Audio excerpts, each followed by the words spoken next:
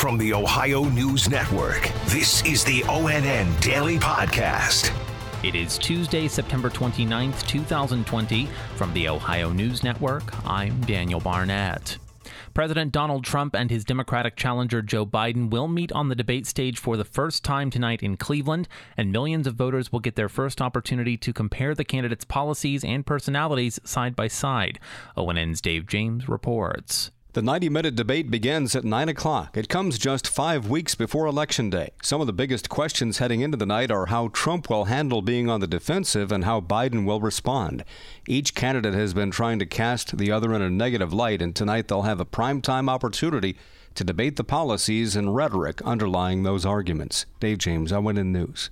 Tonight's debate in Cleveland was originally scheduled to be held at Notre Dame in South Bend, Indiana, but Mark Namick says the university backed out because of the concerns about the coronavirus. The Cleveland Clinic offered to host the first debate amid the pandemic and national unrest, a move not openly embraced by the mayor of the host city.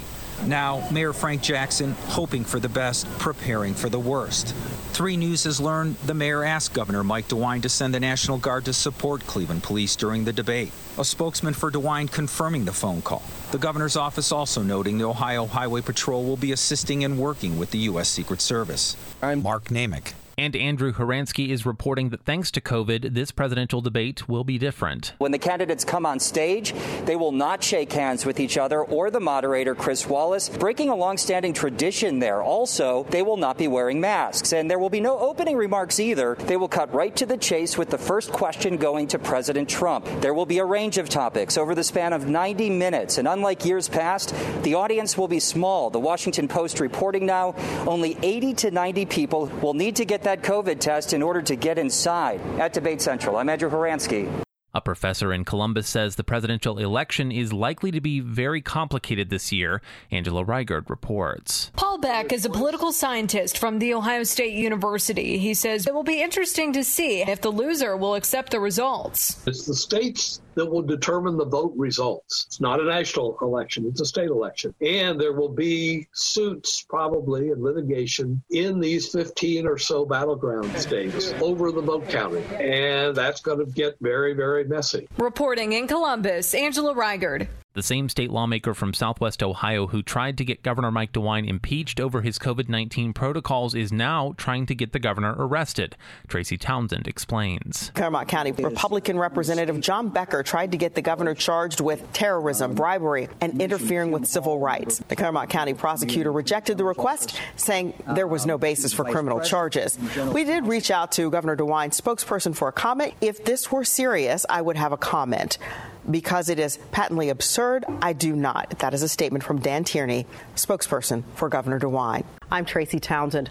Authorities say a man who had just been released from a county jail in western Pennsylvania stole a vehicle and eventually led police on a chase that went into West Virginia before he was finally captured in Ohio. ONN's Dave James has more. The chase began shortly before noon yesterday when a work truck was reported stolen from a construction site in Pittsburgh. It was soon stopped by police, but authorities say the driver, 24-year-old Shad Bocella, soon drove off. Authorities say an officer fired their weapon during the stop, though nobody was hit by any shots.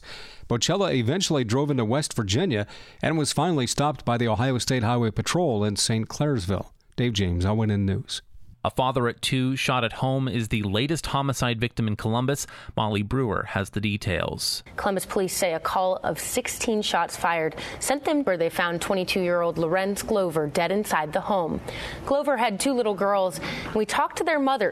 He's about to miss his daughter's first birthday next month. He's not going to be there for it. His best friend just died in a car accident, and this ain't fair. This is the 114th homicide of the year. Last year at this time, the city only recorded 81. I'm Molly Brewer. The state of Ohio is requiring General Motors to refund tax incentives after the company's decision to close its Lordstown assembly plant. Brittany Bailey reports. GM will be required to invest $12 million in the Mahoning Valley by the end of 2022. That's in addition to refunding $28 million in tax credits. General Motors broke its promises to retain employment for thousands of people through 2029 and maintain operations there until 2037. Attorney General Dave Yost released a statement on the deal. He called it good news and thanked Governor Mike DeWine for staying on top of the business relationship and holding GM accountable. I'm Brittany Bailey. A computer outage at a major hospital chain thrust healthcare facilities across the U.S. into chaos early yesterday, with treatment impeded as doctors and nurses were forced to rely on paper backup systems. Angela Ann has more. Universal Health Services Incorporated, which operates more than 250 hospitals and clinics in the U.S., blamed the outage on an unspecified IT security issue in a statement, but provided no details about the incident, such as how many facilities were affected and whether patients had to be diverted to other hospitals. Workers reached by the Associated Press at company facilities in Texas and Washington, D.C., described mad scrambles after the outage began overnight Sunday. Angela Ann, ONN News.